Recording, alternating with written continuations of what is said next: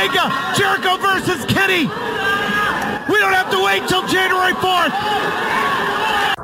Yo, this is Rich Latta from One Nation Radio. This is brought to you by the Social Suplex Podcast Network. We present to you the Ace of Podcasts, keeping it strong style.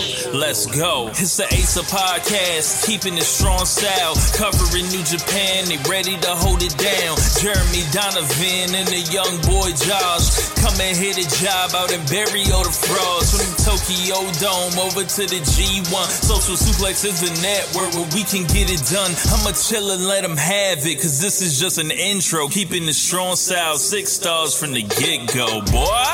Yeah, from Tampa Bay to the Tokyo Dome, this is Keeping It Strong Style with your hosts, Jeremy Donovan and the young boy Joshua Smith. And thank you for listening. Welcome to Keeping It Strong Style on the Social Suplex Podcast Network. I'm your host, Jeremy Donovan, alongside my co-host, the young boy, Josh Smith. Josh, how you doing, man? I'm doing great with that intro, man. You got your fighting spirit up tonight. Yeah, man. I'm excited. I mean, we want to thank all you guys for downloading Keeping It Strong Style. The hundreds and hundreds. Our debut episode was the most downloaded episode on the Social Suplex Podcast Network this year. So we're coming in big, top draws, top talent. We're taking over the town. The young boy and Jeremy, the shooter, we're taking over the territory. Let's be clear here, guys. Jeremy Shawn Michaels. I'm Marty Jannetty. No, man, you're more than Jannetty. No, I can't be more Jannetty. People don't realize how great Jannetty was. Yeah, Jannetty was a great worker. Oh my God, Jannetty's better than Shawn. But yeah, we want to just thank you guys for downloading. Also want to give a quick shout out to American Jedi 09 on Twitter. The last American Jedi. We saw your tweet, man. You put us over on the Twitterverse. Is that what it's called? The Twitterverse? Twitter machine. The Twitter machine. And, I don't got Twitter, but Jeremy DM'd it to me, and I was like, dude, that's freaking awesome, because we don't even know who you are. Yeah, so... You're not in our group. Yeah. We don't know how you found the show, but we're glad you listened. Yeah, so thank you, American Jedi 09, for listening to the show, and thank you everybody else that's downloaded the show. Also, shout out to Minoru Suzuki, who tweeted us a spam link to buy Ray-Bans. No, that was really him. Oh, yeah. Well, either way, I didn't touch it because I didn't want that man to gotcha pile drive me. So, Minoru Suzuki, if you want to buy Ray-Bans, slide in the DMs and we'll help your business out, okay? I thought he told us we had to. I wouldn't have bought it. I paid full retail price for those. Oh, man. And also, guys, we have our New Japan Year-End Awards. We told you last week that would be dropping. It is out. You can find it on Reddit, Wrestling Squared Circle Facebook group, all of our Twitter and Facebook accounts. The survey is out. It's popping. We got a lot of responses. We may be dropping it on some of your forums. Unless you ban us, we won't be dropping it there. So yeah, if you haven't voted yet, I advise you. We released a bonus show last Friday. If you're new to, we didn't release it yet. Well, as of this recording. Oh yeah, we did. Okay. You gotta learn how the gimmick works, Josh. It's dropping. By the time you're listening to this, I've already dropped. Exactly. So yeah, we'll drop. That's been dropped. So if you're new to New Japan, highly suggest you listen to the bonus show so you know what you're doing in the voting. Then go vote on the survey. And then January. What was the date for that show? The 16th. Yeah, January 16th, we'll be dropping the winners of the categories of all the awards. Yeah. I need you guys to go out and actually check the survey as well after you've listened to the show. I tried my best to make sure that Jeremy listed all the correct people in the right categories. This man had crazy stuff in different categories. Hey, I was doing a lot of copying and pasting. I was trying to do it the easy way, but I went to go vote for Match of the Year, and I was like, "Hey, where's Okada? Where's Okada and Shibata?" Yeah, and there was a couple of things that I caught too afterwards, but majority of the main stuff was there. And I mean, the survey's pretty much going the way that we called it. 4.5, bro. 4.5. Yeah, I did a 4.5-star job on the survey. I didn't put out a 6-star quality like I'm used to doing, so I apologize. We watched Samoa Joe and freaking Brock Lesnar. No, Joe Nakamura this year, and Rich was like, I don't know, man, that's like a 4.5 star. And James is like, what? He's like, since when is 4.5 stars bad? Yeah, 4.5 doesn't cut it anymore. But anyway, thank you guys for voting in the survey. All who voted, if you haven't voted yet, go out and vote. We were blown by the response that we've gotten on the survey. So thank you guys so much. I won't say the number, but I was like, yeah, I hope we get at least this many over the course of like the month.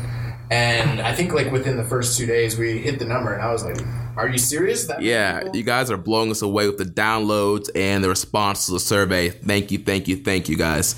So let's kind of dive into the show right now. The big news, Chris Jericho, Kenny Omega. Chris Jericho made a surprise appearance at the World Tag League Finals in Fukuoka.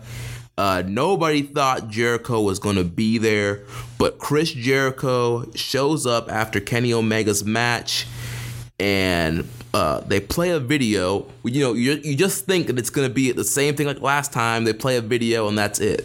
But no, they play the video, lights go off, Jericho is actually there in Fukuoka behind Kenny Omega and jumps him and colors the town red and gets color on Kenny Omega. The Crimson Mask. Yes, the Crimson Mask. Kenny Omega was bleeding like crazy. This match, this rivalry just went up a whole nother level.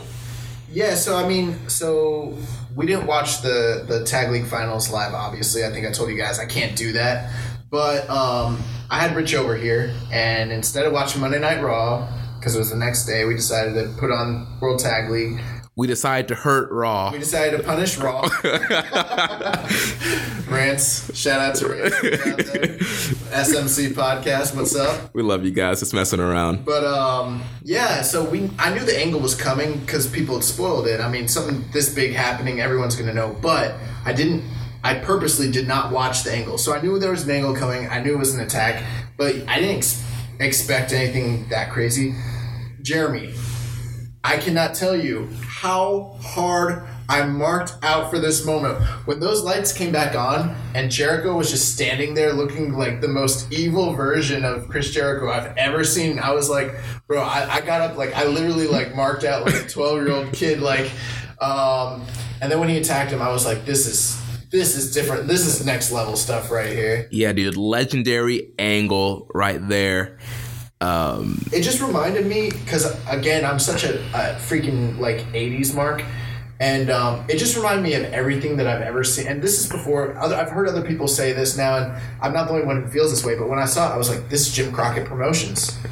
This is Mid-South Wrestling. This is 1982, 1983 freaking world class with the Freebirds and the Von Erichs. This is a real pro wrestling angle." A really simple pro wrestling angle that we don't get anymore, but we used to every week in the territory days, all the time.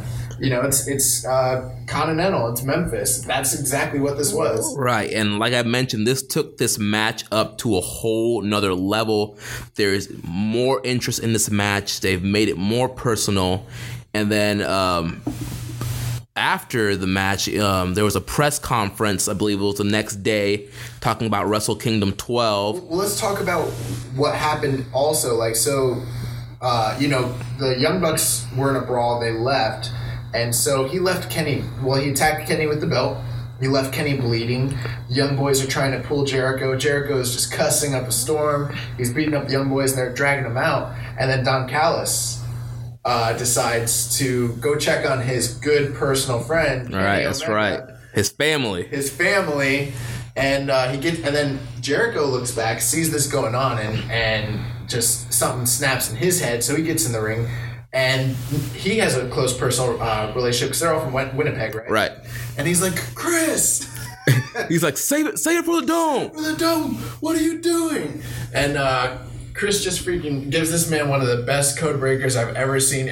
People were talking about how good Omega sold the code breaker, but I like the way Don Callis did a great job selling it. He just died. And and then they had to take him out on a stretcher. The blade job that Kenny did was freaking phenomenal. Like they don't do angles like this in Japan, and they don't do blade jobs at all in Japan. So I just what was your reaction, man, when you saw it? Well, like you, I didn't watch it live, and it was spoiled that Jericho was there, but I didn't watch any video of what happened until I decided to watch it later that night. And we were on the group chat with that. Yeah, and I literally, just like you, I was marking out. I was not expecting that to be so physical, so brutal. Vicious. I did not expect him to attack Don Callis. So yeah, I was just blown away by this angle. Yeah, this whole angle was great. I was just honestly, I wasn't expecting Jericho to be there. Like when I woke up and saw that Jericho was there, I was like, dude, he's invested into this match. He's gonna put his best foot forward to make this top level and really make this a co-main event for Wrestle Kingdom 12. And then you were saying, so what happened at the press conference the next day? Because you watched I didn't see the whole press conference. I saw the angle, but right. Well, I mean, go over what happened. Pretty much the whole press conference was an angle. So at the start of the press conference, they were announcing a couple of matches for Wrestle Kingdom 12, and they brought Kenny Omega out to interview, and they interviewed Omega. When Omega gave his thoughts about Jericho. He had a really good promo. Yeah, his promo was really great. So go ahead. I'm not going to do it any justice here. Go to njpwworld.com. It's up for free. You can see the whole press conference. Well, a couple of things he touched on that I thought were just really good was when he was like, in my career, all the times when I've done well in matches, it's when it's one-on-one, man versus man, and it's like a straight, pure competition. And he's like, and Chris, you knew that. You studied me. You knew that about me. So instead of, and he's like, you're smarter than me because I never expected the lights to go out and you to be behind me attacking me. He's like, because this isn't WWE. That's something you'd see on Monday Night Raw, but not in New Japan. He was like, you caught me slipping. You caught me off guard. He was like, you're outthinking me. He's like, but you'll never catch me like that again. And he was like, he basically told him, he's like, I got something up my sleeve for you, Jericho. Yeah. So it's gonna be interesting how Omega's gonna respond. But Omega did his part of the press conference, and then he left the room, and then Jericho came in, and Jericho was answering questions, and then Omega came back and attacked Jericho. Oh, he just dove on it. Yeah. He just dove on him. Like, I didn't expect it at all when I was watching the video. And then they had the total WWE moment with all the agents doing a pull apart. There's Rocky Romero and a couple other guys. Gato, yeah, they were doing a pull apart. And of course, Jericho gets slipped free and flips the table over and hits Omega with the table. Yo, he hit them so hard. And then he was just going to town. I think he was trying to bust Omega open again, but he didn't. But he was attacking right where the cut was. Yeah, Kenny came out with the bandage. All wrapped around his entire head. Like, no human in life would ever do that. That's why it's so 80s. Yeah, it's so 80s. And it just both angles from the Tag League finals and the press conference just continue to make this more a personal feud and more interest in the match. Well, it's not even just the angles, it's the promos that these guys are cutting, because it's not, in WWE they have scripted, canned promos, and it's like actors talking. But in these cases, you got freaking Jericho saying, like, Kenny, I'm gonna end you. This is not a wrestling match. It's not about 5 stars, 7 stars. This is a fight. He's like, I'm coming to the Tokyo Dome on January 4th, and it's over for the cleaner. He's like, I'm putting you out of wrestling. Yeah, and there's a quote from Chris Jericho on this attack on Omega. He said, that was, to me, the greatest moment of my career over the 10 years. Yeah, he said that this might be, like, one of the best moments of his entire career and some of the best work that he's ever done. Right. And when Kenny was cutting his promo, he said something along the lines of, like, in the past, I've been so focused on the performance side of things, about putting on a great performance and being the MVP and the all-star. He's like, and not so much about realizing that this is a fight and I'm here to put you out. Right. This is not going to be a classic, catch as catch can wrestling match. This is going to be a fight. This is going to be a brawl. This is going to be gritty. So you're going to get your Wrestling Classic main event with Naito and Okada, but this Jericho and Omega match is going to be a brawl. It's going to be a street fight pretty much. You know, Jeremy, there's matches that when I list the kind of matches that I like from the 80s, modern fans would look at a lot of these matches that happened in the territory days and think that they sucked.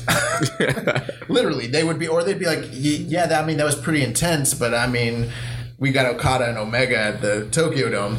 But when you look at the backstories of these types of angles where it's like the Horseman breaking Dusty's leg and, like the attack when Duggan got attacked by DiBiase and his crew in Mid-South, and like all these different kinds of like old school storylines that built to the idea of, I'm not here to watch a great wrestling match. I'm here to watch this babyface get his comeuppance and kick the crap out of whoever that heel is. This is the first time I can remember I don't know. I literally cannot remember the last time that I sat back and wanted to see a good guy beat up a bad guy because the bad guy did something wrong to him. I literally can't, off the top of my head, remember the last time that happened. But in this scenario, I went from being like, ooh, I want to see this dream match to, yo, he killed Kenny. Yeah. He killed Kenny.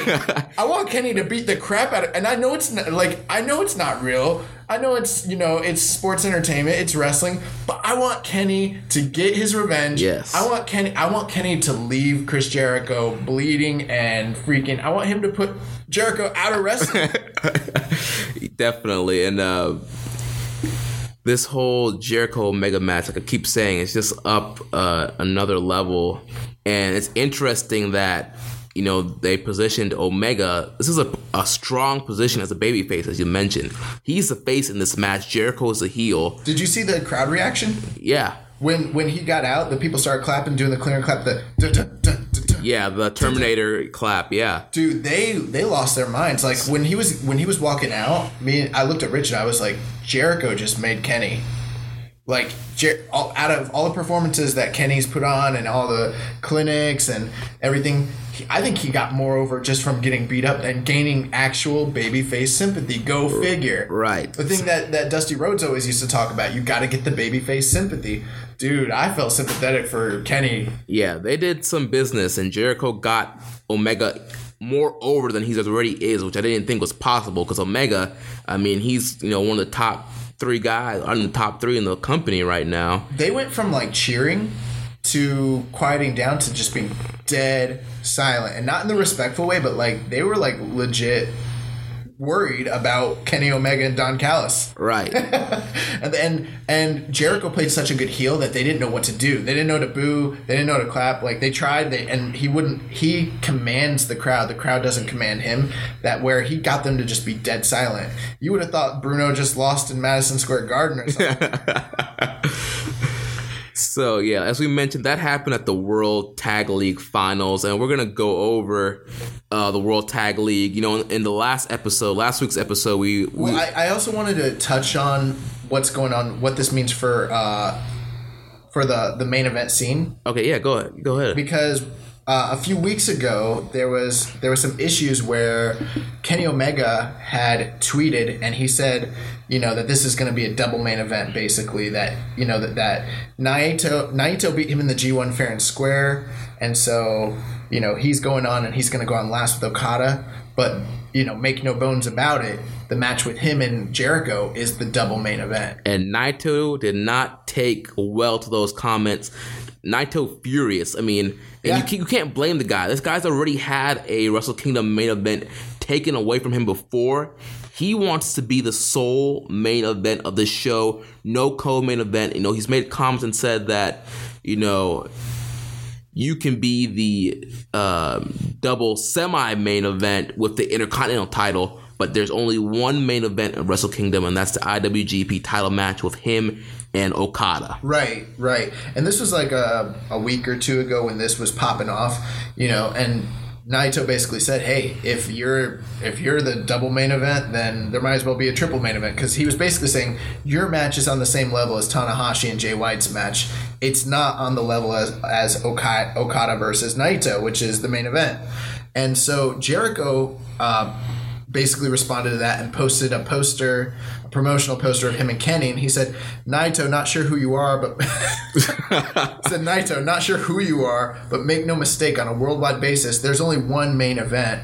And he even continued to talk about it. I heard him talking about it on like Wrestling Observer Radio and different places, and he was saying, "Hey, there's a reason that the other day at the Staples Center when they're doing the promotions, they're not airing Naito and Okada, they're airing Kenny and Jericho. Now, granted, this is America, of course, it's the bigger match here, so that's why. Right. But before this happened, they were not calling this match, New Japan that is, was not calling this match the double main event. Right. It was just a featured dream match for the U.S. title. And you know what? I will say Naito was right. Before this angle, the U.S. title match was on the level of the IC match with Switchblade Jay White and Tanahashi.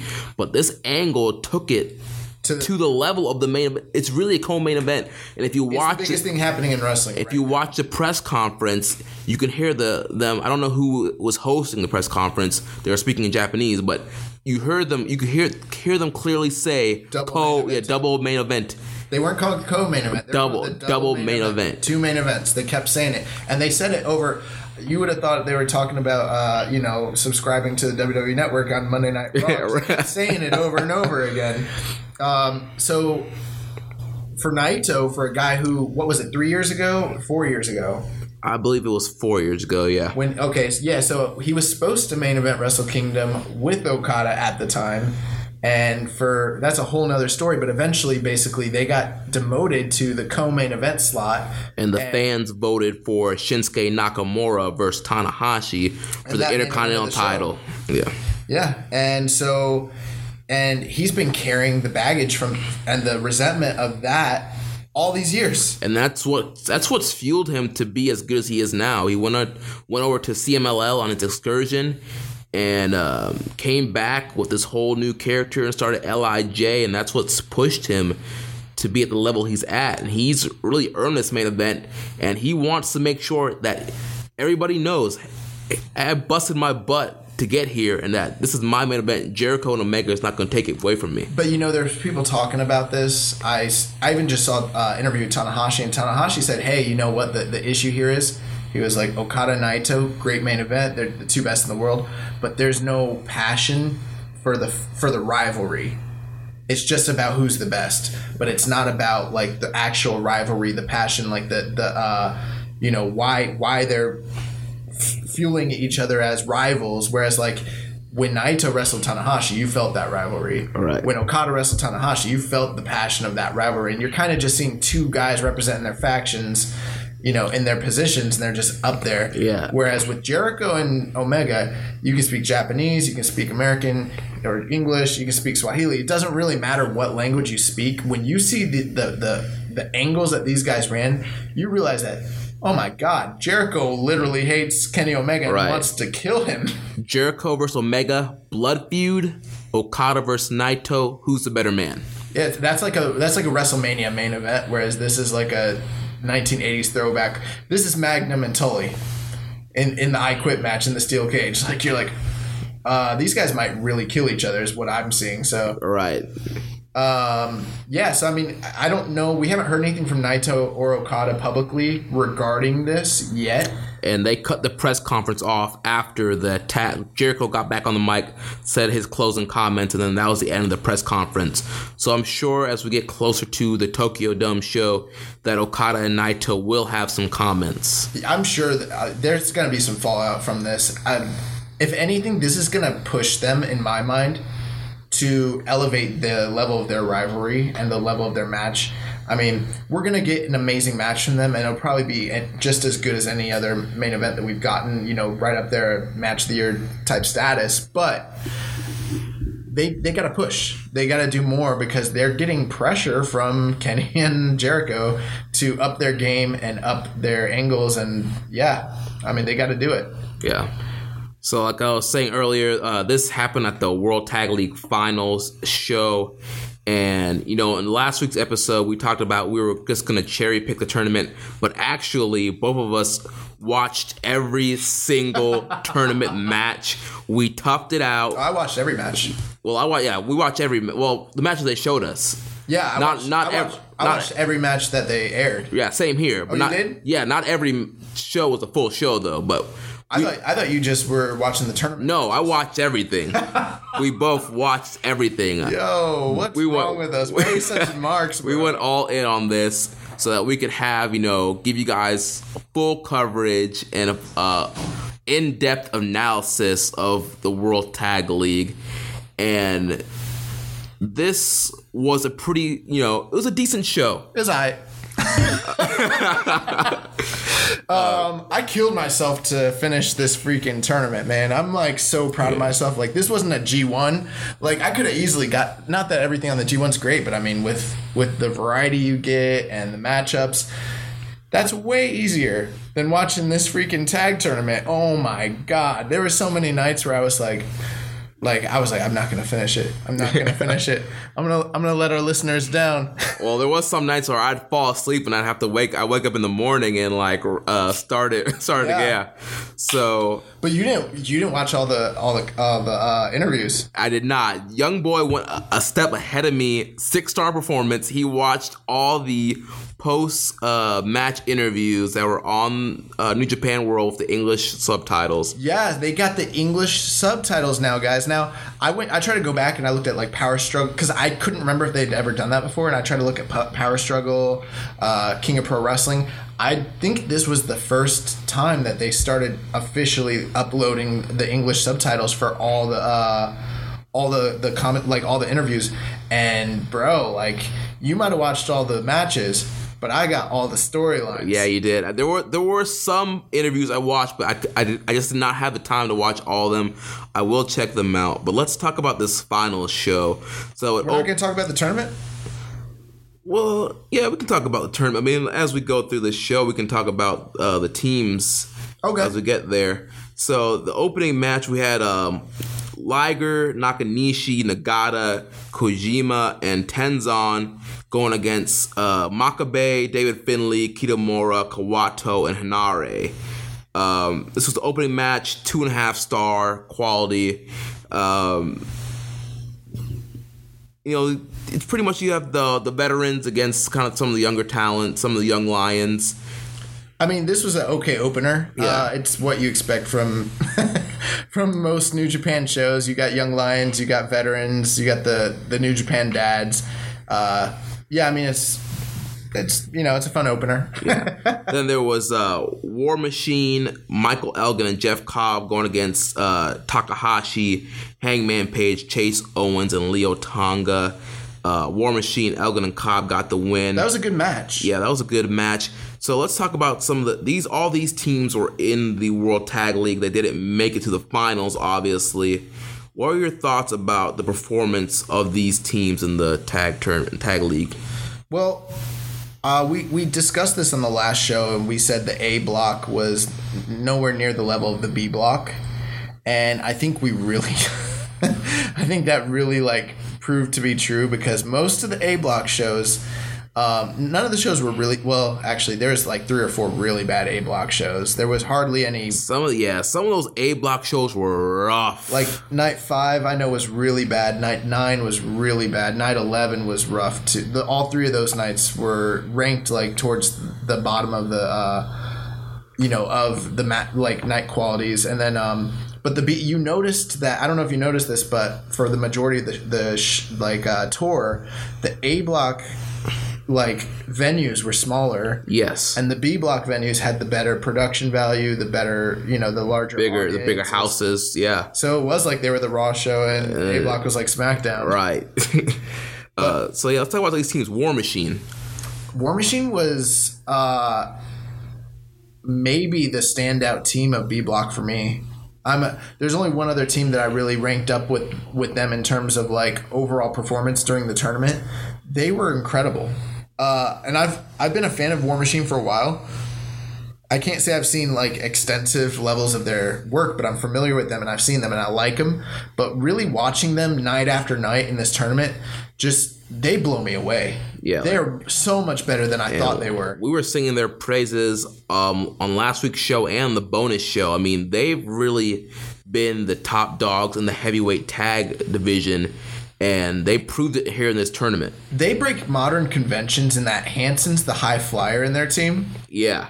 And Rowe is the hard hitting guy. Rowe's the muscle. Yeah. But the thing is, every now and again, Rowe will pull a dive out, and Hansen will, Hansen obviously has awesome strikes, and he's a bigger, muscular guy, but it's so crazy to see that dude be the guy when they do their tandem moves who's coming off the top rope and everything. Dude, I want to see a Rowe singles run after some of the interactions I've saw in his matches. Oh, Rowe? Yeah. I thought you were saying Hansen, because I was about to say, no, I want to see Rowe. Yeah, Rowe. Yeah. Yes, Rowe, man. Rowe's freaking awesome. Dude, he has this, I don't know what he calls it, but there's this move. He does almost like a snapmare kind of thing into a knee. The V trigger? Into a B trigger. into a knee V and it is awesome. And Raymond Rowe really impressed me in this tournament with all his strikes and just his work. I would be down for a Raymond Rowe singles push. Watching the tournament, I started believing that they were going to win the B block. I was believing that, but they got upset a couple times, and they didn't pull it out, obviously. But they were really, really, really good. Yeah. All right, Michael Elgin and Jeff Cobb. Impressive, but I was slightly disappointed. Personally, I thought that they got lazy a little bit during the tournament. I thought that the gimmick of what they're doing, they got it, and it was great. But I kind of expected more from both of them, and they took a lot of nights off. Well, I think part of the problem is some of this personal issues that's happened between Elgin and Cobb. So let's go a little side story here and kind of update everybody on what's been going on with Michael Elgin. So there was, if you follow wrestling, there are some publications talking about this. There's a lot that are kind of avoiding it because it's a touchy subject. But there's a controversy with Big Michael Elgin. He runs, he was running a company called Glory Pro. Yeah. Yeah.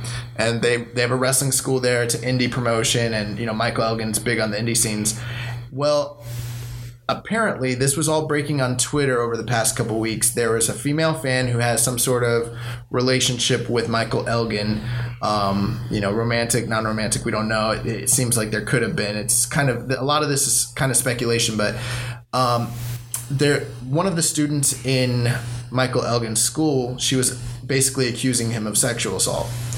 And there's a lot of stuff on Twitter about this that you can, kind of find out. But part of the issue here is that none of this broke for 8 months, right? Essentially. And so she started releasing stuff on Twitter, and then other wrestlers who had relationships with Michael Elgin were basically slut shaming her and saying that the stories that she was coming out with were not true. Well, Michael Elgin tried to take a politically correct stance and stick up for her and say, hey, we shouldn't say that someone is lying or slut shame them or anything like that, which is the right thing to do, you would say, right? Right. Well, then this pro wrestler started releasing private messages where Michael Elgin might have said some derogatory things about her. You can look this stuff up, and then basically might have alleged that she was lying about the whole thing. Well, she kind of came public and started releasing private messages between her. So she has a personal relationship with Michael Elgin, and started saying things, basically showing messages where he kind of denied that maybe anything happened. And that this was, and then he did eventually fire the wrestler who was alleged to have done this, but it took 8 months for anything to happen, and this all started publicly coming out, and it's a real messy situation. It started kind of tarnishing his reputation. There's a lot of indie shows that have dropped him and refused to do business with him, and they're actually replacing him with Jeff Cobb. And then some of those messages that were released, that girl asked, Michael Elgin pretty much how he liked partnering with Jeff Cobb. And Michael Elgin pretty much buried Jeff Cobb. And, he was saying, him and Kenny Omega are the top guys in that. Jeff Cobb shouldn't be trying to, give ideas for the match and should listen to him. But he said that he didn't like that when he tried to give ideas to Jeff Cobb. Jeff Cobb didn't listen to his ideas. and that he never knew what Jeff was doing. He said Jeff was always hanging out with War Machine. Which I don't know. I guess he has heat with War Machine or something. I don't know. He was saying that he dropped 2 sponsors before the show, and he didn't like check with Michael first, and Mike didn't like that. And then this girl said, "Oh, so he doesn't like bow down to everything you say, essentially." And then he told the girl, "Nah, you don't get wrestling. You don't understand." And he said, all the gaijin come to me and Kenny for advice. He should smarten up and do the same. He's like, because this guy doesn't know how, he's like, he thought he got over the first night and then got lazy. He's not listening to me. He's like, I've never had a bad match in my life. And this guy doesn't, if he was smart, he would listen to what I'm telling him to do, because I've been over since day one over here, which is true. He has. But then the problematic part is when he said, hey, he's not just going to come back on tour. New Japan's going to come to me and ask if I want to tag with him again. And he kind of alleged, he didn't come out and say it, but he made it sound like, if I don't want this guy here, he won't be here. Right. So definitely not cool. It's out on the internet, so obviously Jeff Cobb had to have seen that. He did, because he responded to her tweet. Because when she first started talking about Jeff, she's like, does Jeff Cobb smell nice? He looks like he does. And then Jeff Cobb retweeted and said, I think I smell lovely. So obviously Cobb saw that, and I'm sure that was probably the main problem for why they weren't gelling and they weren't having great matches every night. Well, and it's the tag league. Right. It's the tag league too, so I mean, guys take nights off. It's their first time tagging together. I didn't know that any of this stuff had popped off when I was watching the tag league, so it wasn't like I was sitting there watching it through like tainted glasses or something. It's just that I thought the first night I saw them at in the multi-man match, I saw their big spots and I thought, man, these guys are gonna be awesome, and they were great. They did well, but I just kind of thought they underperformed a bit. I did think that they got kind of lazy, and I was expecting more from both of them, and I kind of didn't think that they gave every.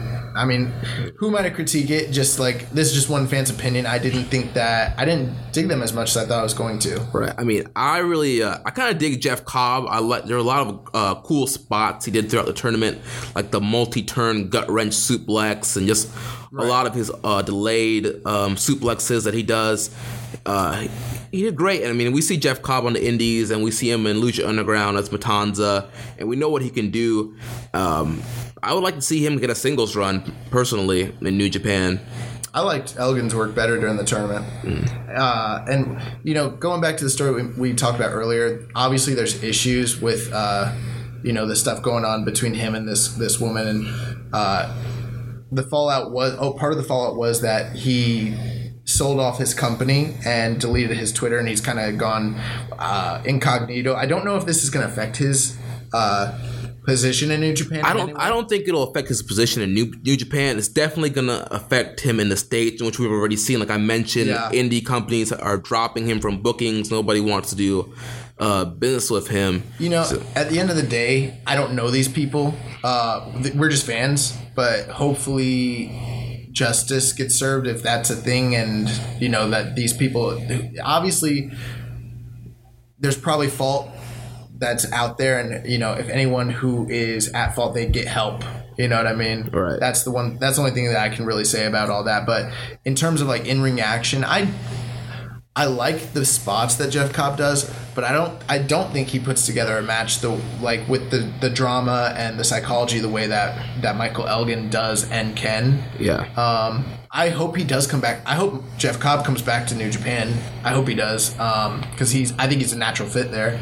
I thought that their team was cool, and their tag team is Super Strong Team, by the way, which I think is cool. Oh, that was the name of their team? It's semi-official. Okay. They said it during the interviews, but I don't know if anyone officially. Okay. Who knows if they're even going to be tagging? Right. I hope they do, though. I think they're a great team. Yeah, if they can settle their differences, squash this beef. It's business, man. Yeah. How many tag partners didn't like each other in the wrestling business? I'm sure a lot. And like we've mentioned, numerous times on the show, the heavyweight tag division needs as much help as it can possibly get. So having Elgin and Cobb as a full-time team would be great if they could just do business. Those are two guys that they can exist as a tag team and also exist as single stars, and there's very few teams that can do that. And I think that they can do that in New Japan and on the indies, absolutely. All right, let's talk about the Tokyo Pimp, Takahashi, and Hangman Page. What do you think about those guys? They were in the A block. I was very underwhelmed by. I didn't think they had a single match that I thought was very good at all. Yeah, I mean, Adam Page, I mean, he was out there doing, working and doing crazy stuff, doing shooting star press, shoulder blocks off the apron, and his flipping lariat thing. And it was just an odd team. Like, I think I might have put Page with Chase Owens maybe. But their promos were like okay. I mean, they were funny. Yeah. They both are good workers. People get down to Yujiro. Yujiro's not a bad worker by any means, but they're heels.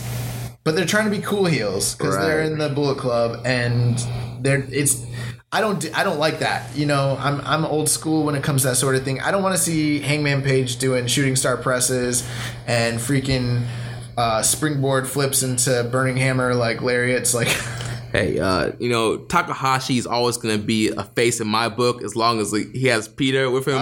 Peter, Tokyo Latina, so he'll always be a face in my book. Then also, Chase Owens teamed with Bad Luck Fale, but in this 8-man, there was Leo Tonga. Let's talk about Chase Owens and Bad Luck Fale. All right, guys, I'm going to just say this once and for all. I was not that familiar with Chase Owens before this tournament, but he is the unsung hero of the A block. This is one of the best workers in New Japan. Yes, Chase Owens, he's very underrated. Very underrated. A lot of people, we even joked, we called him the young boy of the Bullet Club, but I mean, which he is. He is, but and he's obviously not the most popular member, but this guy can work, and he has a lot of great ring psychology. He's so smooth in the ring. Yeah. He can do pretty much anything. It's so crazy. It's crazy that I'm putting over Chase Owens right now. Yeah. Because I've heard, like, I told Rich, and Rich is like, dude, he's just a guy. And he is. Yeah. But that's his role. Yeah. The thing is, he looks like a guy, but he does not work like just a guy. Right. He works like a top superstar. Yeah. He reminds me of AJ Styles, the way he works, as crazy as that sounds. Yeah. But, I mean, he doesn't have the look. And the personality, the charisma, the swag, none of that. Yeah. Don't get me wrong. I'm not sitting here thinking. I'm not saying put the belt on. Yeah. On Chase Owens. Chase Owens is a creative wrestler that has all the best moves with a generic look. But he's young. Yeah. Still, he has plenty of time. I mean, I don't know much about if he's done much out of New Japan. He has. He was like with the NWA. He was like that's right. He was their junior heavyweight champ, right? Yeah, he was like the centerpiece of their junior division that they were running back in the day. That's how he got into New Japan. Yeah, I think Chase Owens would benefit from going to Ring of Honor. Spending some time with American Bullet Club and getting over in Ring of Honor, and I think that would. I saw an interview where they were all talking about him, and it was they're kind of in a way putting him over, but also burying him all at the same time. They were all talking about how talented he is, but how he knows his role, that he's the fall guy, and but they're like, he doesn't complain. They're like, Chase is there to do business, man. He knows he's taking the fall. We're like, hey, none of us want to take the fall, so that's you're doing it tonight. Daddy was a fall down man. He's like, all right, I'll do it. But I thought, and then, we can say he doesn't have charisma, but bro, his promos during the tag league were killing me. Yes, this whole new storyline where he believes that he's a Tongan, that he's brothers with Tama Tonga and Tangaloa and Bad Luck Fale. Yeah, and then the whole entire tournament, he had this gimmick where he's building up to his people's finishing hold. The Tongan Death Grip. Yeah. I think if he wants to get over, he should just go all out. He should be called Chase Tonga. Chase Tonga. And he should dress like the Girls of Destiny. Like an Uso. Yeah. And try and get over as a fake Tongan. Well, he tried it. He didn't pull out that Tongan Death Grip the entire tournament. And then during this match that was in question, the multi-man match, which with the Bullet Club, and who did they wrestle again? They were wrestling War Machine, Elgin, and Cobb. That's right. He tried to pull it out during that match. It was like the big unveil of his maybe new finisher, the tongue, or at least new comedy spot. Right. And he didn't get it on them. They stopped it before he could. I think he was trying to put it on Rowe, and Rowe stopped it. It was I popped for it. I really did. And quick shout out to Leo Tonga, who was in this 8-man. He's getting better and better. He's the younger brother of Tama Tonga and Tangaloa.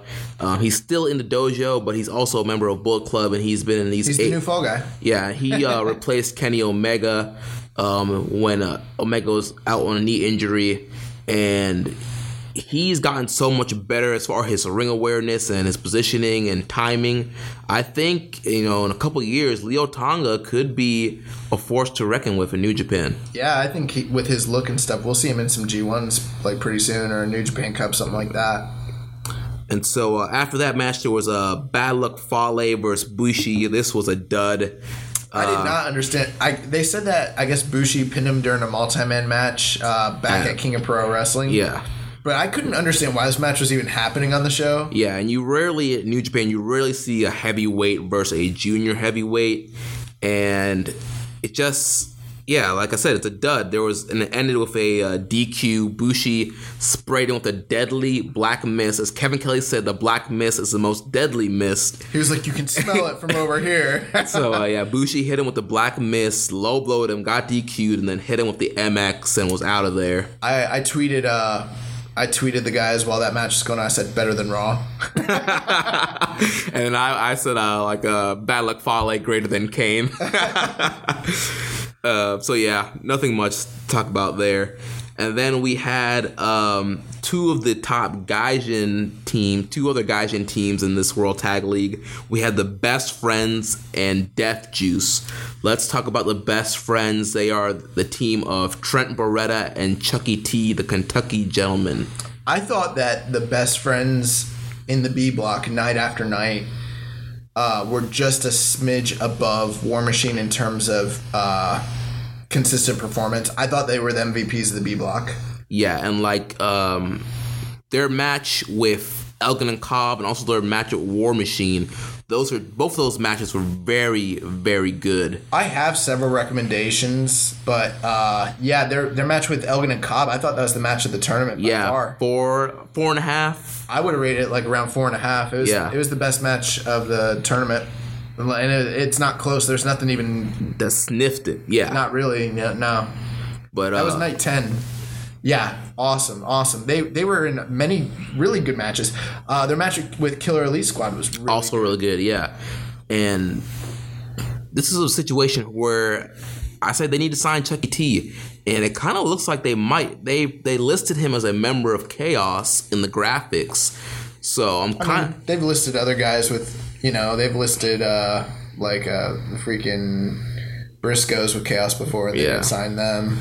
So it's hard to tell. It's hard. I'm hoping they do. I mean, the Best Friends, they got over, like we mentioned in the last episode, Best Friends gimmick was not over night 1. By this final night, they got it. It was over. They popped for the hugs, the handshake, the holding the hands. I popped for everything. They're great. Yeah. Oh, their promos, they had the funniest promos of anyone during the tournament. They were if you're going to go out and check any promos out from this, not that you will, but if you did, you got to see these guys. They are so freaking funny. Yeah, I'm a mark for them now after this tournament. Yeah, I mean, I really became a mark for them when we saw them in Lakeland, and I've been watching Ring of Honor TV and just seeing them in this tag league. I'm all down with the Best Friends. They can do everything, bro. They can be underdog baby faces and work from beneath. They can be sniveling heels. Yeah, they kind of worked both. Yeah, they were working both. They can do comedy. They can brawl. They can high fly. They can mat wrestle. I mean, they're a really, really versatile team, and they're awesome. Yeah. I think I want to check their stuff out in PWG. I hear a lot of good stuff. And then they were taking on the team of Death Juice, which is Sammy Callahan and Juice Robinson. Yeah, I thought that this was a matchup of the MVPs from both blocks. For me, Sammy and Juice were the best team in A block night easily, after night. Hand down the best team in the A block. And Sami Callihan, he got over pretty quickly also in this tournament with his kissing. I don't dig the kissing. I don't dig it either. But I mean, when you're in Japan, if you're going to come to the ring and throw a chair into the ring, it's just going to evoke like visions of Terry Funk. And, you know, being a wild American, you're going to get over doing that. And it's like cheap pops in America, but they love it. And I thought Sami was one of the most over guys during the whole tournament, night after night. Yeah.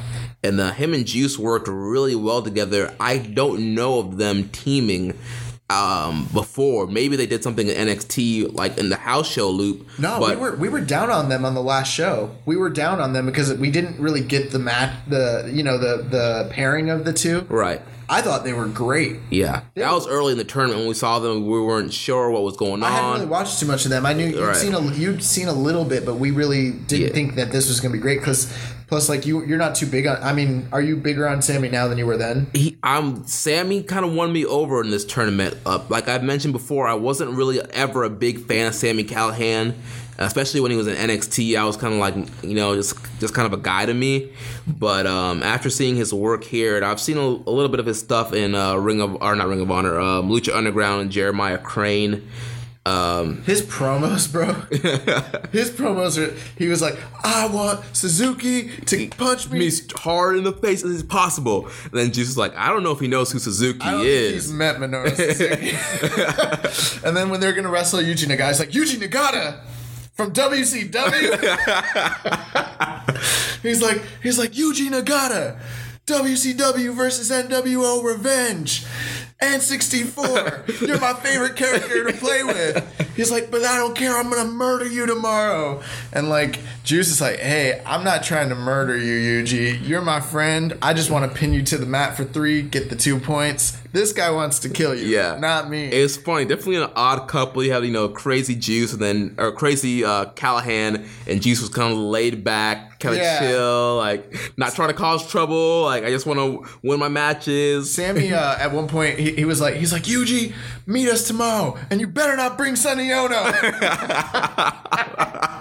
That's hilarious. Oh, it was marking, bro. I thought they were very, very, very good. They had the best matches in A Block, and I thought this was this was of the night of the finals. I thought this was, to me, and maybe I could be wrong, but I thought it was the best match of the night for the finals. Yeah, and Best Friends got the win here over Def Juice. So which another thing that made me think, maybe they're leaning towards signing Chuck E. T since they put Best Friends over. It was just cool to see the two teams that I thought performed the hardest and the best during the tournament, who did not make it to the finals, kind of get that consolation match, just to kind of show what they could do. And I mean, this wasn't a blowaway match. Well, that was probably like 3 1/4, 3.5. 3, yeah. That.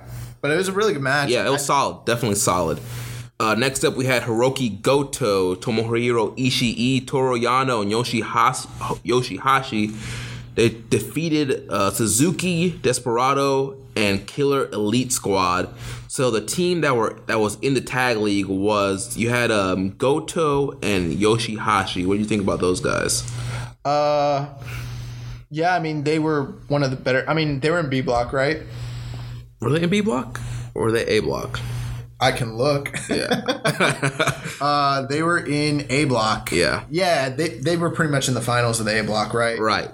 So, I mean, you know, it's Goto. Goto's one of the best workers out there. Yoshihashi, I hate him for his character and his presence and all that, but he's a great worker. They were a good team, and they were in good matches, but I didn't really dig them during the tournament too much. Yeah. I don't know, man. Like, give me a super team. Put Goto and Ishii together and put them in the tournament, man. I said they had Ishii teaming with Yano, which was another odd couple. They were awesome. You had Stone Pitbull. He was the muscle of the team. And then you had Yano doing his comedy spots. They had really good matches. Yeah, they did have really good matches. And these guys, they have teamed before. They were tag team champions. Yeah. They were in the tag title match at Wrestle Kingdom 11, where they won the tag titles.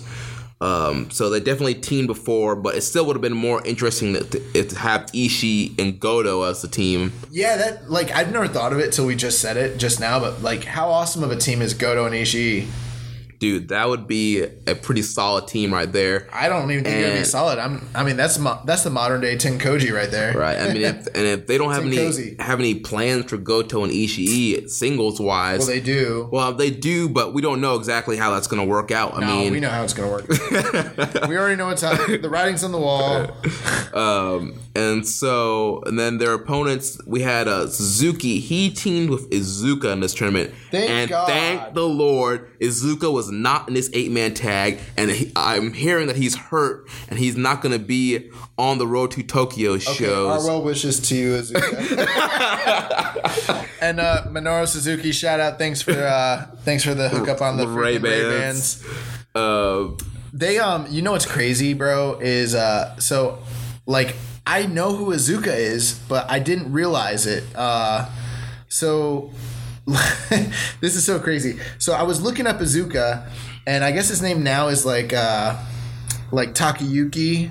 Actually, come back to me. I'll look it up. Okay, but yeah, Iizuka and Suzuki. I love Suzuki, but as a team with Iizuka, their matches were rough. They were the worst team of the entire tournament, by far, bottom none. They did not have a single 3-star match the entire tournament. Nothing that they... And guys, I get it. When you're a heel, it's not about having great matches. It's about being a heel, and that's the point. But these were just really stinkers. Really bad matches. And, you know, I get the gimmick. I understand this gimmick. I saw the Sheik and Abby do this back in the late 70s and the early 80s, and they did it so much better than Suzuki and Iizuka are doing it. I literally did not want to watch a single match that they put on. Every time Suzuki and Iizuka came on the screen, I just wanted to throw my TV out the window.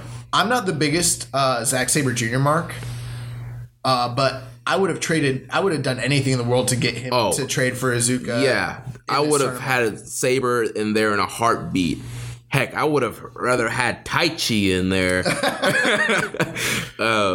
So yeah, they were guys. There was not a single match that they were in that was even worth checking out. If you're gonna cherry pick, just if you see a match with Suzuki and Iizuka, just avoid it. How about Killer Elite Squad? Yeah. So Killer Elite Squad, they had some decent matches with War Machine and Gorillas of Destiny and Best Friends. I liked the grappling spots that Cobb and Davey Boy did in their match. Oh yeah, they did have some good spots. Yeah, they were doing some chain wrestling. It kind of reminded me of World of Sport, some UWF stuff. It's kind of cool. I thought Davey Boy has improved immensely from his WWE days. Oh, yeah. I mean, you watch him from WWE back in the day to now, it's a completely different performer. He's on a totally different level. And honestly, I wouldn't be surprised to see him back in WWE once he's done with his run in Japan. And then him and Lance Archer are a great tag team, but if Lance Archer ever spit on me the way that he spit on those New Japan fans, I think we'd have real heat. Dude, we'd shoot. I'd shoot. If I was in the crowd and Lance Archer spit on me, I think I would. I've had I don't know why. I've had girlfriends who thought it'd be a cute thing to put water in their mouth and spit on me. That's yeah, that sounds weird, but it's like something you see in a romantic comedy, someone trying to be funny. Yeah. Nah, dude, you do that to me. We're fighting, bro. And yeah, we're shooting. He comes out every night and spits all over those people. I don't know, bro. I wouldn't even. Oh yeah, so there was something I want to say about Iizuka. So this is what's crazy. So I know who Takashi Iizuka is, right? He's this old crazy guy, comes out on the leash and all that. Right. And then there's this other wrestler that I was familiar with named Takayuki Iizuka from the 90s, who's one of the best technical wrestlers I've ever seen. Same guy? They're the same guy. Oh my god. I did not know this. I did not know. I've been seeing promos where they're talking about how he used to be a submission specialist and stuff. I didn't realize. So if you go back on the WWE Network and you look up, I think it's Super Brawl 1 or Super Brawl 2. There's a match with him and Fujinami against the Steiner brothers. And the Steiner brothers just abused them really bad. He's basically like on excursion as a young boy at the time. And but there's a match with him and Owen Hart in Tri-State Wrestling in 1991 or 92, like before it became ECW. And it's like the best match that promotion ever had. It's near like 4 3/4. It's like a match of the year candidate. I did not know it was the same guy. Well, I seen this guy fighting Pancrase. Well, you couldn't tell because he doesn't work like he did back then. I know. I did not know because he changed his name too. I should have realized, like, oh, it's Azuka. I didn't know it was the same guy. It blew my mind this week when I realized that they're the same guy. Wow, that's crazy. And after this 8-man match, we had an angle to set up Goto versus Suzuki for the Never title. Well, they've been setting it up all tournament. But this was the official, Goto laid the challenge out. Goto wants to put his hair on the line to get a Never openweight title match with Suzuki at the Dome. What really amazed me about this was when Kevin Kelly understood Japanese. And he was like, did he just put his hair on the line? And I was like, Kevin Kelly, you understand Japanese? Kevin Kelly's cultured out here. And he's like, I just got official word. He did say that he put his hair on the line. I'm like, Kevin Kelly, come on, man. Like, killing the business, bro. You're giving it away. So, yeah. What's going to happen? Are we going to see a bald Goto or... Okay, let's just say this. I'm pissed right now. We're going to talk about Wrestle Kingdom, in future episodes, but why can't Ishii get a title shot? Why do we have to see Goto wrestle Suzuki again? I already saw the main event in Dominion. They wrestled a bunch of times this year. I wasn't impressed with any of the matches they had. They were okay. Why? Why can't Ishii get the title shot? Because Goto is their guy that they keep trying to get him over. Why does Gato love Goto? I don't know. And don't get me wrong, he's a great worker, but he's just not at the level that they want to push him at. It's not even that. It's just I like Ishii, so he should get a title shot. Well, Ishii is more over. So yeah. But we're getting that match. It probably will be good. And next up on this final show, we had the Bullet Club team of Cody and Marty Scurll. They defeated Kota Ibushi and Kushida. So Cody will be facing Ibushi at Wrestle Kingdom, and Marty Scurll will be defending the junior title against Kushida, Will Ospreay, and Takahashi in a 4-way at the Dome. This was a pretty good match. It was okay. 3, I would say like 3. Maybe, and I don't even know if it was that. Like, I thought the angle was great. Like, the ending and the angle and the action was just okay. Yeah.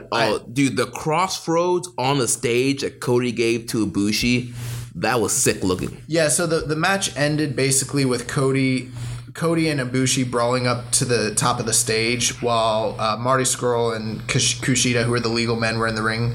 And Cody caught Ibushi somehow, and he gave him one of the nastiest crossroads that I think I've ever seen. And the way Ibushi took it and sold it, it built heat for the pay-per-view, absolutely. Yeah.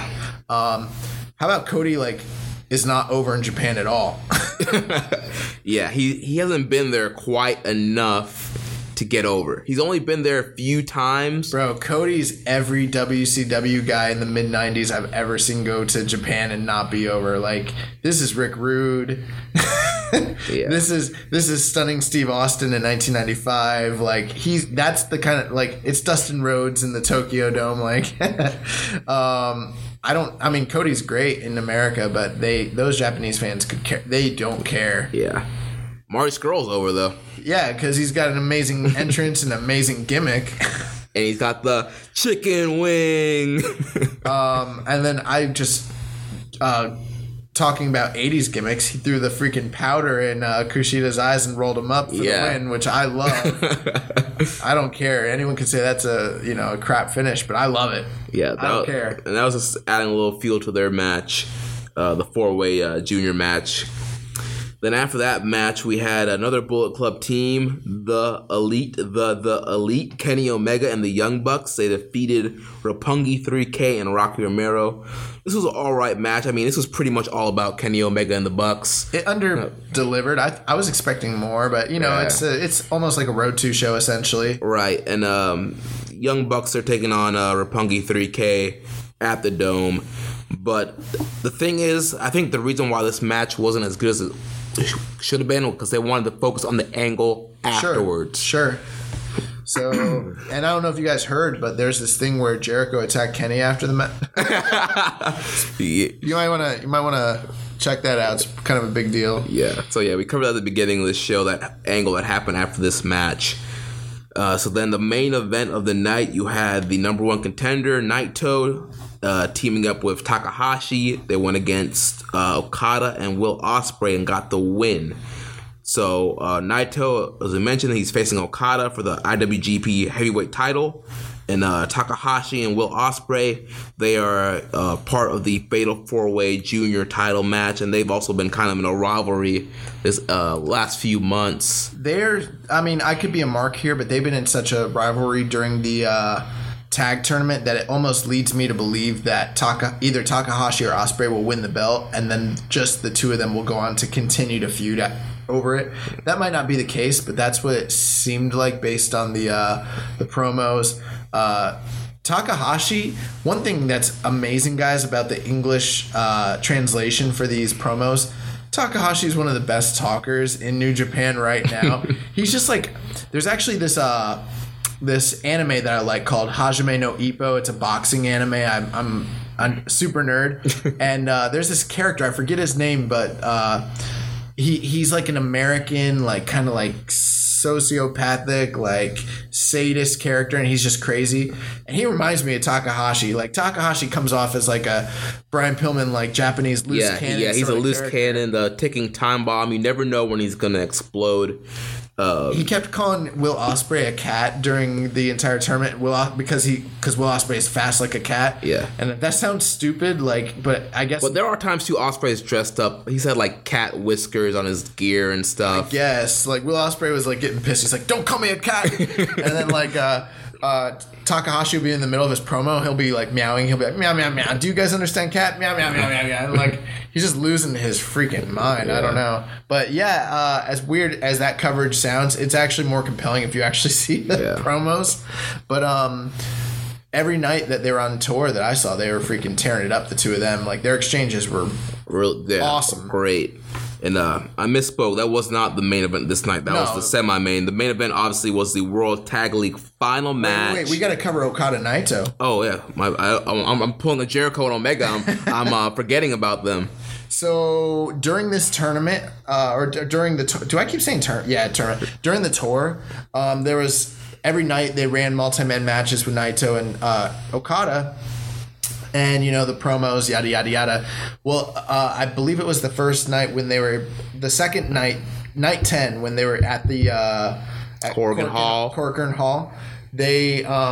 towards the end of the match, Naito went for Destino, and Okada caught him and stopped him and then put him into, like, $1 Million Dreams, a.k.a. the Cobra Clutch. And passed that man out entirely. He body scissored him, took him down. So he's developed some sort of counter for the Destino. Yeah, counter to the Destino, and they sold it like it was one of the most devastating moves. Naito laid on the mat. They actually had to like revive him. They really, really put this over. Right. So that's going to be the story going into their match. Well, they cut promos after that because he did it again later in the tour and did the same thing. And Naito came out and he basically Naito said, usually in the lead up to big Tokyo Dome matches, the challenger is the one who will debut some sort of special technique or special move to overcome the champion. But in this case, it was the champion who had to come up with a special technique to prove to the challenger that he can beat him at, you know what I mean? Right. And so Naito's like, why is it that you feel like you're the challenger when you're coming up against me? And he's like, the problem here, Okada, you tipped your hat too soon.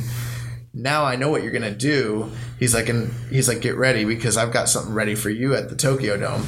So if, guys, if you're not watching the tour, that's fine. You tune in, you'll probably see a great match, but there's this story building that's going on. Right. People always complain that there's no story in New Japan. Well, if you don't watch the Road 2 shows, if you don't watch the promos, then you miss the story. The big story in this match here, Okada has found the counter to the Destino with the Cobra Clutch, and he's going to be trying to lock on that clutch. But now, Naito's teasing that he either has a counter for the Rainmaker or a new counter for the new Cobra clutch. Yeah. So it's essentially.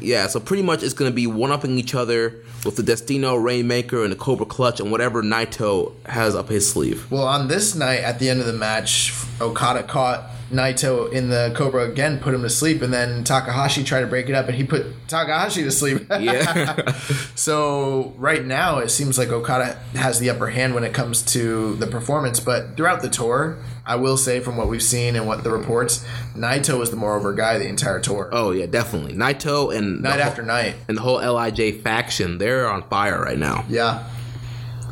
All right, so the main event of this show, the World Tag League Finals. Well, before we talk about the finals, let's kind of talk about like just the build to this because, going into we went into the A block finals, right?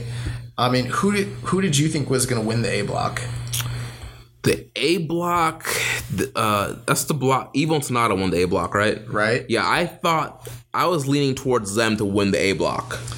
So I don't know if you guys remember, but if you go back into your back in time and you listen to our previous episode, I actually predicted that these guys were going to be the ones who won the A block and win it overall. Go on to the finals.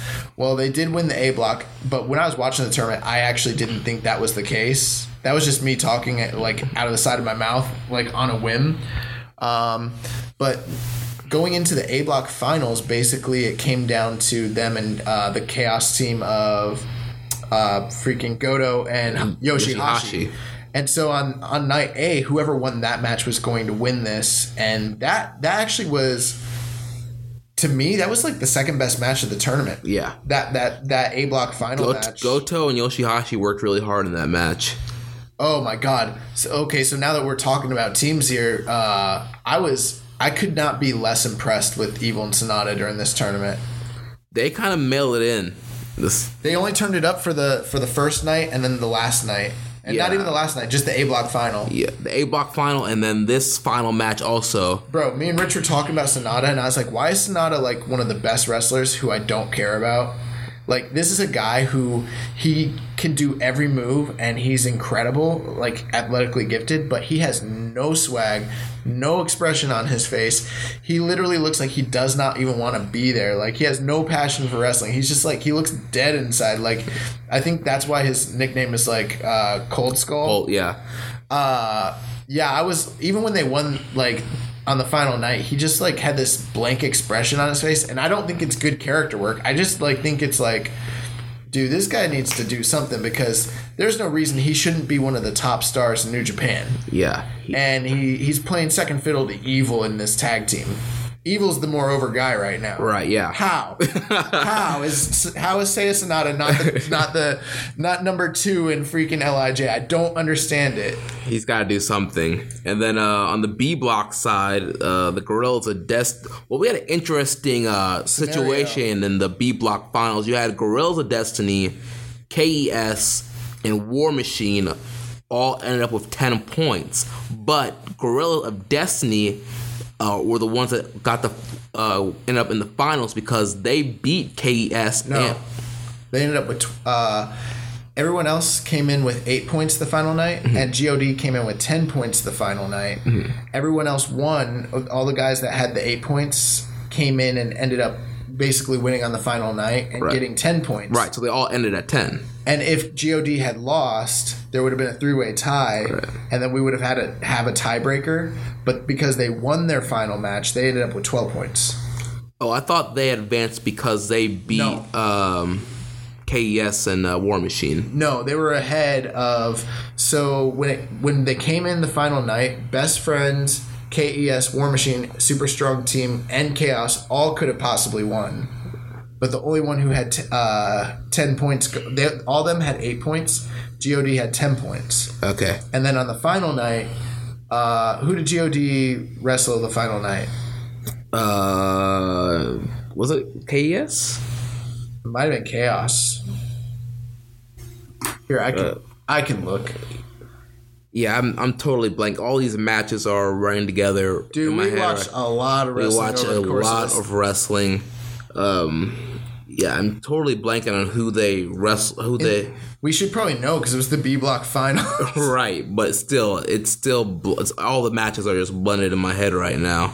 Well, when they ended up winning the final match, that put them over because if they had lost, we would have had a 3-way tie. Essentially, right. They ended up with more points than the other two teams. They ended up wrestling, Ishii and Toru Yano in the finals. And so because they beat them, they ended up with more points than the other teams. Gotcha. Okay. I got that mixed up. But yeah, Guerrillas of Destiny, they made it to the finals second year in a row? That is the second year in a row that they won. So second year in a row, they made it to the finals, but they did not win again second year in a row because last year they lost to Hanma and Makabe. So Evil and Sonata got the big win here. Evil and Sonata are your 2017 World Tag League champions. Oh, no, I'm sorry. You're right, Jeremy. I'm wrong. They did end it with 10 points. So they came in with 8 points just like everybody else.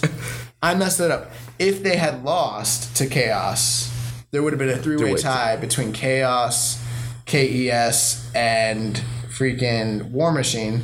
But because they beat Chaos in the finals, they won the tiebreaker because they beat the other two teams. They beat KS and War Machine. You're right. My bad. Sorry, listeners. I make mistakes sometimes. But yeah, they ended up winning the freaking B block, which was the best block of the... I will say this. Guerrillas of Destiny did not have a single standout match to me the entire tournament. No, not at all. But I was consistently entertained by Tama Tonga the entire tournament. They were entertaining, but their work rate wasn't super near high, no. War Machine or Best Friends. Or even Killer Elite Squad or even Chaos. Or I didn't think they were towards the top of the B block at all. So Evil and Sonata, they're the World Tag League 2017 champions. After this match, KES came out and Evil issued the challenge for the Dome. Oh, wait. Let's talk about how crappy that match was. What, the final match? Evil the final sucked. I didn't think... Okay, this is just my opinion. I wasn't excited about this matchup because it was two of the most underperforming teams of the tournament. Booking-wise, it made sense. But it actually was... To me, it wasn't a good match. I was not entertained by... And then I thought the last 5 minutes were enough... why did I sit there and watch that many hours of wrestling to get a smoke and mirrors final? Yeah. Like that sucked. I was so disappointed because they were cutting promos about how this is going to be the greatest finals ever. And this I didn't even think it was a 3-star match. Yeah, no, I would say like 2.5. Yeah, it was like a 2.5-star match, and they were going through tables and doing powder spots and crap. Like they were trying really hard to get it to a high level, but they couldn't. They just couldn't get there. They couldn't get there. So I was really disappointed. Even though I will say that this final show, just because of the variety and the stuff that happened, is probably the best quote unquote show of the tournament. Right. Because most of the tournament shows that we saw weren't like real shows. Right.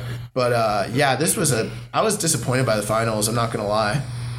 Yeah, and then like I was saying afterwards, KES came out and Evil issued the challenge, so they made it official at the press conference. Jerry, who got this right?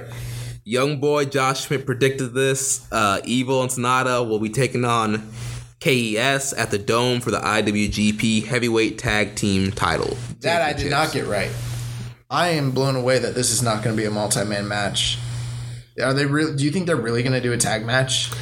I mean, it's looking like it because the Road to Tokyo shows are coming up. They are December 17th and 18th. And I believe it's the first night, the 17th, there is a 6-man never open weight title match. Who predicted that? You did. Bushi, Evil, and Sonata will be defending their 6-man titles against the Guerrillas of Destiny and Bad Luck Fale. That's going to be the end of the longest reign for the 6-man tag so titles. LIJ is probably going to drop the belts to the Tongan Club. Bro, I listened to our last episode because I wanted to remember what we talked about. and I was kind of talking out of the side of my mouth, but I predicted this exact scenario. I said, hey, they're going to put over LIJ as a tag team because they're New Japan guys. They're going to have them win the tournament. And then you were like, well, what about the 6-man tags? I was like, they're going to drop them at the Road 2 shows. And that's exactly what's happening. That's what's going to happen. Nostradamus, Ichiban. Yeah, boy. So I think it's going to be a straight up tag match, and then War Machine's not going to be in that match. GOD's not going to be in that match. That's crazy. Well, GOD, they're going to win the 6-man titles. So what? So they're going to defend the 6-man titles against. Well, what's War Machine doing? Maybe they're defending against War Machine. They're going to have in the Rumble, bro. Maybe no, they'll defend against War Machine and a partner of their choosing, probably. What's Michael Elgin going to do? Maybe there you go. War Machine and Elgin against. What's Ishii gonna do? That's a whole different show, dude. Yeah, oh my God. Yeah. But the bottom line here is, I predicted this outcome correctly. Jeremy thought KES was taking the whole thing. I did. I thought KES. I almost did. Because I was expecting a multi-man match, so you had the champions win, and then. But now you have a scenario where KES lost to GOD and they lost to War Machine. And they're not facing either of them in the Tokyo Dome. So when is that supposed to happen? So that's another interesting storyline that's could play out later on as we kind of continue on to the next year. All right, we're gonna wind things down now. We just want to drop some quick news headlines here. Well, we got to cover Tanahashi got injured. Yeah. So the ace Tanahashi, he got a knee injury. And he was removed from the ending of this World Tag League Tour. He's not going to be on the Road to Tokyo shows. He's not going to be back until the actual Wrestle Kingdom event in Tokyo Dome. Have they said that official that that's happening? Yes, I looked at the. If you look at the Road to Tokyo cards, there is like a mystery opponent for the. Oh yeah, the horse guy. Yeah. What is it? Masked horse. Horse mask. Yeah, something like that. Who is that? That's their version of Vacant, I guess. I don't even know what that is. So, yeah, Tanahashi, he was supposed to be competing at the Road to Tokyo shows, but they pulled him off, so somebody will be replacing him in those matches. So I guess they said he's got arthritis in his knee and, like, fluid, and they're going to drain his knee, and then he's going to work. I'm like, dude, this guy's got a torn bicep. He's got back and neck issues. Now his knee's messed up. Dude, part of me is like, bro, Ace, go home, get well, come back. It's okay. But he's going to work the Tokyo Dome show with all these injuries. Which makes me that's a better position for Jay White. Dude, I did not want them to put Jay White over Tanahashi at the Tokyo Dome. They might not have a choice. He lost 2 years in a row. He might not have a choice. Bro, you cannot have the Ace lose 2 years in a row at the Tokyo Dome. And you can't have an Ace with a busted knee and a torn bicep trying to have 5-star matches every night. They should have had Ishii in this match. Ishii should have gone over Tanahashi. Ishii needs to win the US belt, then go win the IC belt, or win the IC belt, win the US belt, then go get the world belt, get all the belts, and unify him, Triple Crown champion, be the undisputed champion, and then he beats everybody. All right, what other stories we got here? Okay, so with that being said, though, so we're done with the Tanahashi. You think he's gonna be okay, or like, are you worried about him? I'm not worried. He'll be at Wrestle Kingdom. After Wrestle Kingdom, he seriously needs to evaluate his health and. Well, he could win the belt and take some time off, and I think that could happen too. Yeah, either way they go, he needs to take time off after Wrestle Kingdom, and then the New Japan booking crew, they need to reevaluate what they want to do with Tanahashi. Okay, so there's a couple news, just like quick news we're gonna hit up here. So. The Jericho shirt that we talked about, that's the Alpha Club shirt. That's actually, there was a recent announcement. They're going to drop it in Hot Topic. Nice. So that's cool.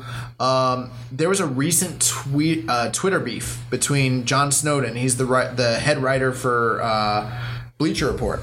He had a Twitter beef with Cody Rhodes saying that the reports about the Young Bucks and the Elite and the Bullet Club merchandise sales for the shirts were not true. And saying that if they were true, that they would come out publicly and report some earnings and report some numbers. And so Cody and him are going back and forth. Well, Wrestling Tees is it Pro Wrestling Tees? Pro Wrestling Tees, yeah. ProWrestlingTees.com, they on their official Twitter, they came out and released the official numbers. In 4 months, they sold 417,430 Bullet Club shirts in 4 months. This does not include the Hot Topic sales. This is well, Pro Wrestling Tees, they provide the shirts to Hot Topic. They said it doesn't include. Oh, so it doesn't. It's just from their website. It's just from ProWrestlingTees.com. Literally, that's what they said. Or I could be wrong, but that's what I read anyways. Okay. But yeah, we talked about last week or the first episode that they're already their number one T-shirt in Hot Topic. Right, and that's what Cody was saying. And then John Snowden was still coming out and talking mess. And I guess he's not a fan of theirs. And Cody was like, "Hey, listen, like I don't understand why you're in this business and you're a contemporary. Why are you rooting against us?" Which Right. But that's pretty cool. Also, if you are in Europe, ShopRevPro.com just became the second New Japan European store. You can now officially get New Japan Pro Wrestling apparel and gear and clothes from their store, which is pretty cool. That's because they partner with Rev Pro and Ring of Honor, CMLL, and all that. There's been several different podcasts. I don't know. You probably caught some of these, Jeremy. I don't know. I did. Young Bucks on the Art of Wrestling Coco Cabana show. I caught that. That was a fun little show. You listened to that? Yeah, I did. I just saw some of the transcripts. They were talking about how when they did the Raw invasion, that they planned that for months. They were saying right. That was the whole build up, the whole being the elite build up storyline with the Stooge. That was a fun listen. He had Jericho was on Killing the Town and Wrestling Observer Radio hyping up the match with Omega. Highly recommend you listen to the Wrestling Observer. The highlight of that was when he was talking to them about his dealings and interactions with Vince McMahon. Yeah. And how he told him after the fact. There's a lot of speculation about how that played out. Yeah. And so both of those were really... Plus, Killing the Town was an angle with him and Don Callis, so there was some kayfabe in there, so that was really good. The Wonderland series. Yeah, tell us about the Wonderland series. So New Japan has a new series on NewJapanWorld.com where they're doing 1-hour interviews. They just did one last month with Tanahashi. It's up on NewJapanWorld.com. It's also on their English YouTube site. I listened to it today. It was really, really good. They've got one with Okada coming out on the 15th. So that's this month. So that's in the next day or so. That's dropping as well. The one with Tanahashi covered wide-ranging subjects like how he does his hair, his favorite matches, match recommendations, his feud with Ibushi, where he sees the future. One of the big things, and he said this several times. He said, "Guys, now this interview was before his injury, but he said that his goal this year is to raise the prestige of the white belt so greatly that he has to hold on to it and challenge the black belt." That's his goal for 2018. Wow. The Ace, yeah. Wow. If you have an hour, you'll want to check that out. So, he needs to get his health together if he wants to do that. Jeff Cobb, who we already talked about, they just posted a new interview with him on New Japan World, and he talked about the tag league. He talked about his future aspirations for New Japan, which I think is interesting because there's a lot of speculation. We want to see this guy continue here. New Japan's putting up a interview with him. The last time they put up an interview, it was with Evil and Sonata, who won the tag league. Right. What are the chances that maybe Cobb is coming back? I think they're pretty good. Yeah. I wouldn't be surprised to see, maybe we see Cobb at New Year's Dash. Yeah. Or maybe we even see him in the Rumble. Potentially. There was an interview in ESPN UK with Will Ospreay, which was really cool. He talked about his aspirations with New Japan, just his background. It's a really good interview, really insightful, but he talked about whether or not he would ever go to WWE and what he thought about wrestlers who didn't wrestle for passion and about selling out. And it's a really good read if you get a chance. The big story, though, coming out of all these interviews and podcasts was I just read today Mark Cuban, who is the owner of Access TV. They did an interview with him concerning New Japan Pro Wrestling on Access TV. And we haven't really gotten into this yet, but the fact that they're going to be airing Wrestle Kingdom on a 2-day delay for free on Access TV. Right, 3 hours. Well, yeah, 3 hour special. They're gonna show the top 3 matches, And they talked to him about that, and he was saying how he's working closely with Gato and Kadani and all these different guys and to expand it into America, and that he has a stake apparently in with his TV channel and his partnership with them for them to succeed here in America. And he was saying that basically he had to pay for the rights to be able to bring this special. He's like last year when we aired it, we had to air it on a long delay. He's like, then we had live shows, and he was like, going forward, his goal is to take it from being a canned show to be doing more live shows right onto Access TV. And then he said that for him to get this on like 2-day delay, he said it was very, very. This is Mark Cuban, guys. He's a billionaire.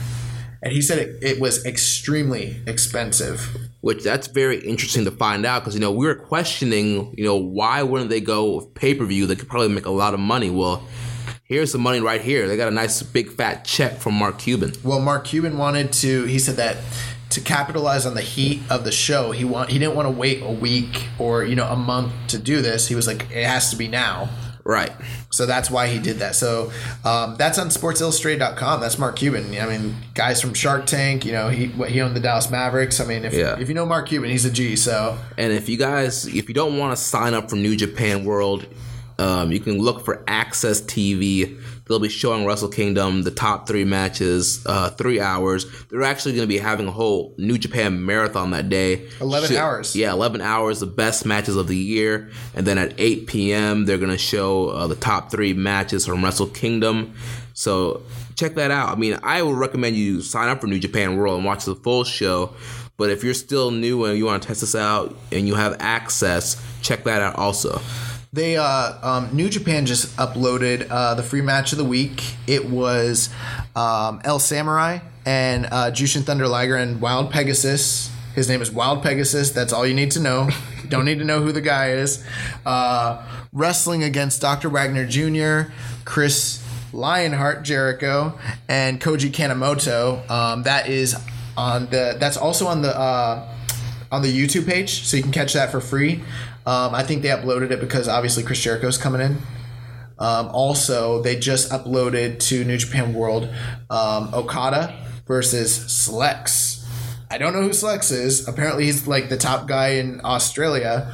But I read the reviews on this, and they were saying it was a great, really, really highly ranked match. Yeah, I heard Meltzer talking about this match and that you should go out of your way to watch it. I'm going to check it out. So I will definitely check that out. That was from Melbourne City Wrestling, the November Rain event that happened last month. So that's pretty cool that they just uploaded that. So now we can, get to see how good it was. Also, 2 returns. Minoru Suzuki has been announced for Rev Pro High Stakes on January 20th. So he's going back to the UK. I also saw that LIJ is going to be on that card as well, but they haven't released the full card. Also, one of the original Musketeers, the Great Muta, is coming stateside for the first time in years. He's going to be wrestling at a indie show in California at PCW Ultra on January 19th. So, I mean, he's not in New Japan anymore, but he's one of the cornerstones and one of the biggest stars in all Pro Resu. So, if you're out in California, you want to see the Great Muta live and in person, there's your chance. Yeah. Some other stories that are going on and then this Friday, by the time that this show airs, it will have already aired, but they're going to be running reruns of it too. Access is going to be covering Power Struggle Part 2, so they're going to be showing Tanahashi and Kota Ibushi, which was a very great match. So yeah, guys, really check this Access out. It's just showing all the best matches. So if you're still new to New Japan, this is a great way to see the top matches and learn about the top guys.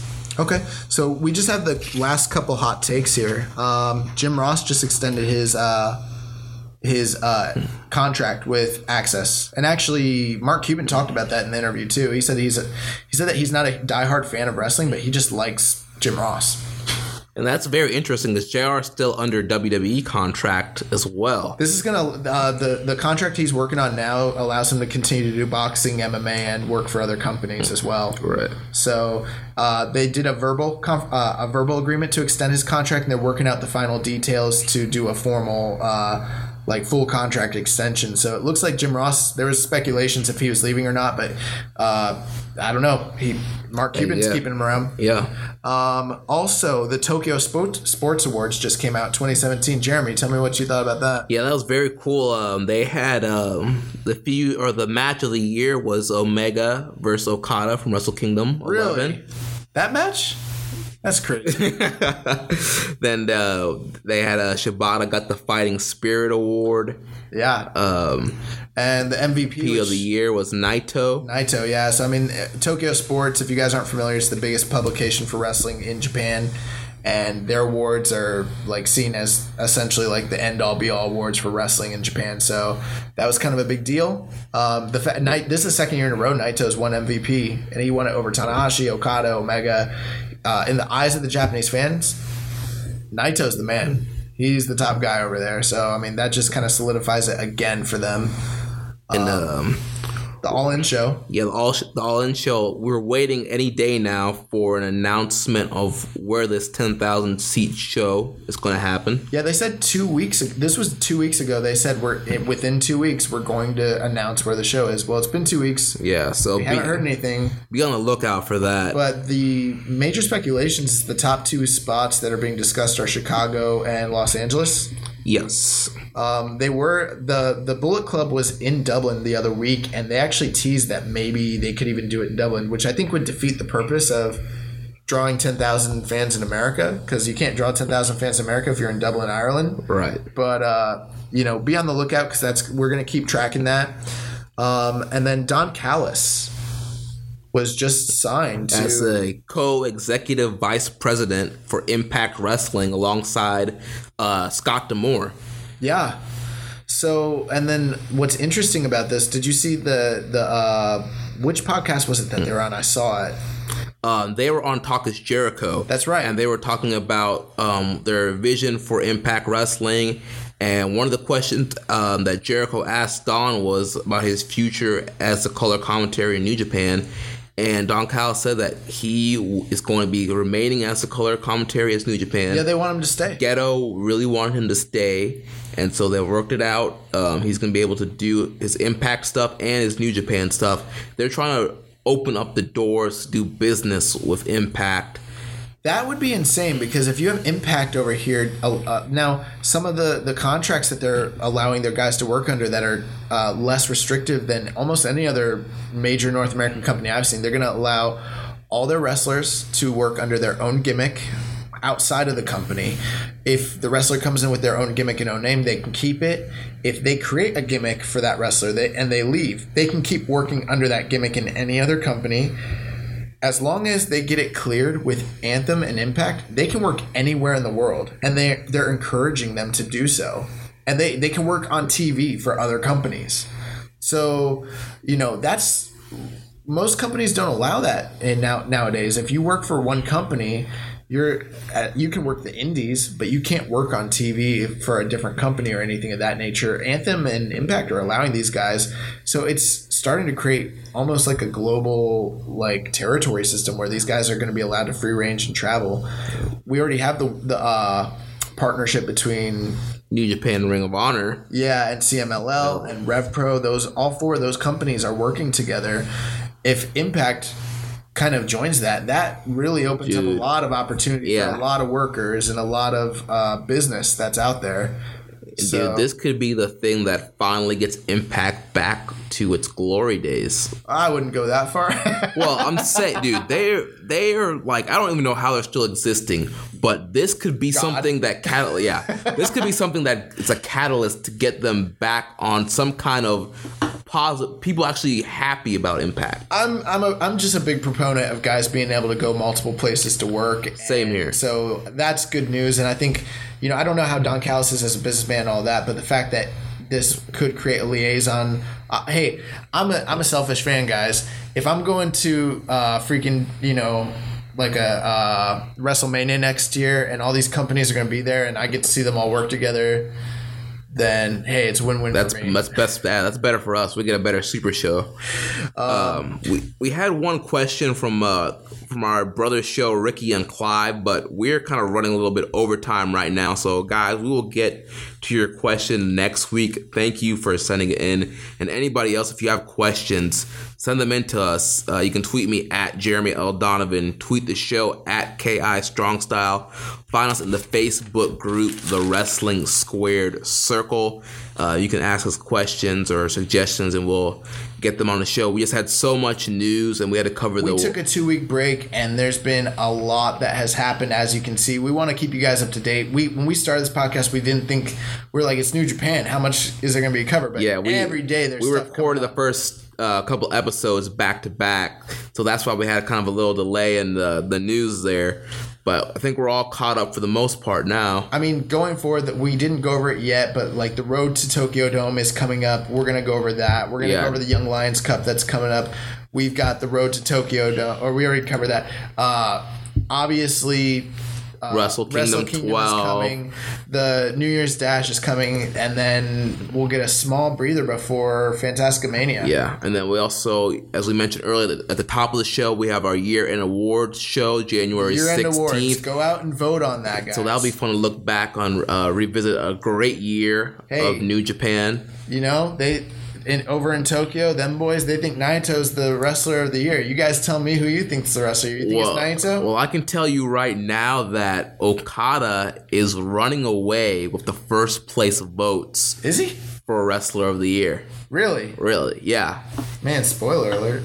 Well, hey, you guys need to vote. The poll closes December 31st. So if you want Naito to win this thing, you guys got to get out and vote for Naito. I mean, because Ishii's a candidate too. Yeah. And Daryl Takahashi is getting a lot of second and third place votes for the Fighting Spirit Award. I know we're running late, but we have to cover this. This is the biggest news of the entire show. Okay. Oh, yeah. So the entire tour during the Tag League tournament, every single promo, Takahashi kept saying 15 days to my happy day, 13 days to my happy day. And I was like, what is his happy day? He's like, I have a big surprise.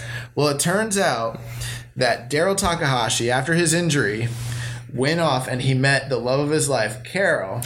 He married Carol Takahashi, and earlier this month, they gave birth to their first child, their baby boy, Daryl Takahashi Jr. Oh my gosh. So that would make Hiromu Takahashi the most active grandfather in all of pro wrestling. Right. And Daryl Takahashi is getting a lot of second and third place votes. Don't encourage people to go vote for Daryl Takahashi. I'm not encouraging. It's the Fighting Spirit Award. I'm just saying what the votes are. There's a lot of people voting for Daryl Takahashi. Yo, if that wins, I'm going to blame Rich. Oh my God. So guys, thank you for listening to another episode of Keeping It Strong Style. Make sure you subscribe to the Social Suplex Podcast Network on Podbean, Stitcher, Apple Podcasts, Google Play. You'll never miss an episode. Napster, LimeWire. Yeah, you can find us there. And you can catch our other shows, One Nation Radio, SMC Wrestling Podcast, the Ricky and Clive Wrestling Show. A lot of great shows on our network. Make sure you subscribe. Give us that Dave Meltzer 5-star rating and review. There's a lot of you that are listening to the show. Please go subscribe and please go review the show. The review helps us get our show seen to more people. If you dig this at all, the more you review it, all it does is help us a lot, which we appreciate, and we love you, and we'll shout you out. We'll put you over big, brother. That's right. We'll get you over huge. So, until next time, goodbye and good night. Bang! This is going to be a match that you have never seen in New Japan. This is not about 5 stars, 7 stars. Not about how many times you can go for your finishing move. This is a fight. It's a war. It's Alpha versus Omega. And Kenny, you are going to get the shit kicked out of you. You understand me? Huh? You get it? Huh? Enjoy all your favorite sports like never before at BetMGM. Sign up using code CHAMPION and receive up to $1,500 back in bonus bets if you don't win your first bet. When you register with BetMGM, you'll get instant access to a variety of parlay selection features, live betting options, and the best daily promotions in the business. And with BetMGM at your fingertips, every play and every game matters more than ever. Remember to use code CHAMPION and receive up to $1,500 back in bonus bets if you don't win your first bet. Place your money line, prop, or parlay bets with the king of sportsbooks today. BetMGM and GameSense remind you to play responsibly. See BetMGM.com for terms. 21 plus only. Virginia only. New customer offer. Subject to eligibility requirements. Rewards are non-withdrawable bonus bets that expire in 7 days. Gambling problem? Call 1-800-GAMBLER. Promotional offer not available in Washington, D.C.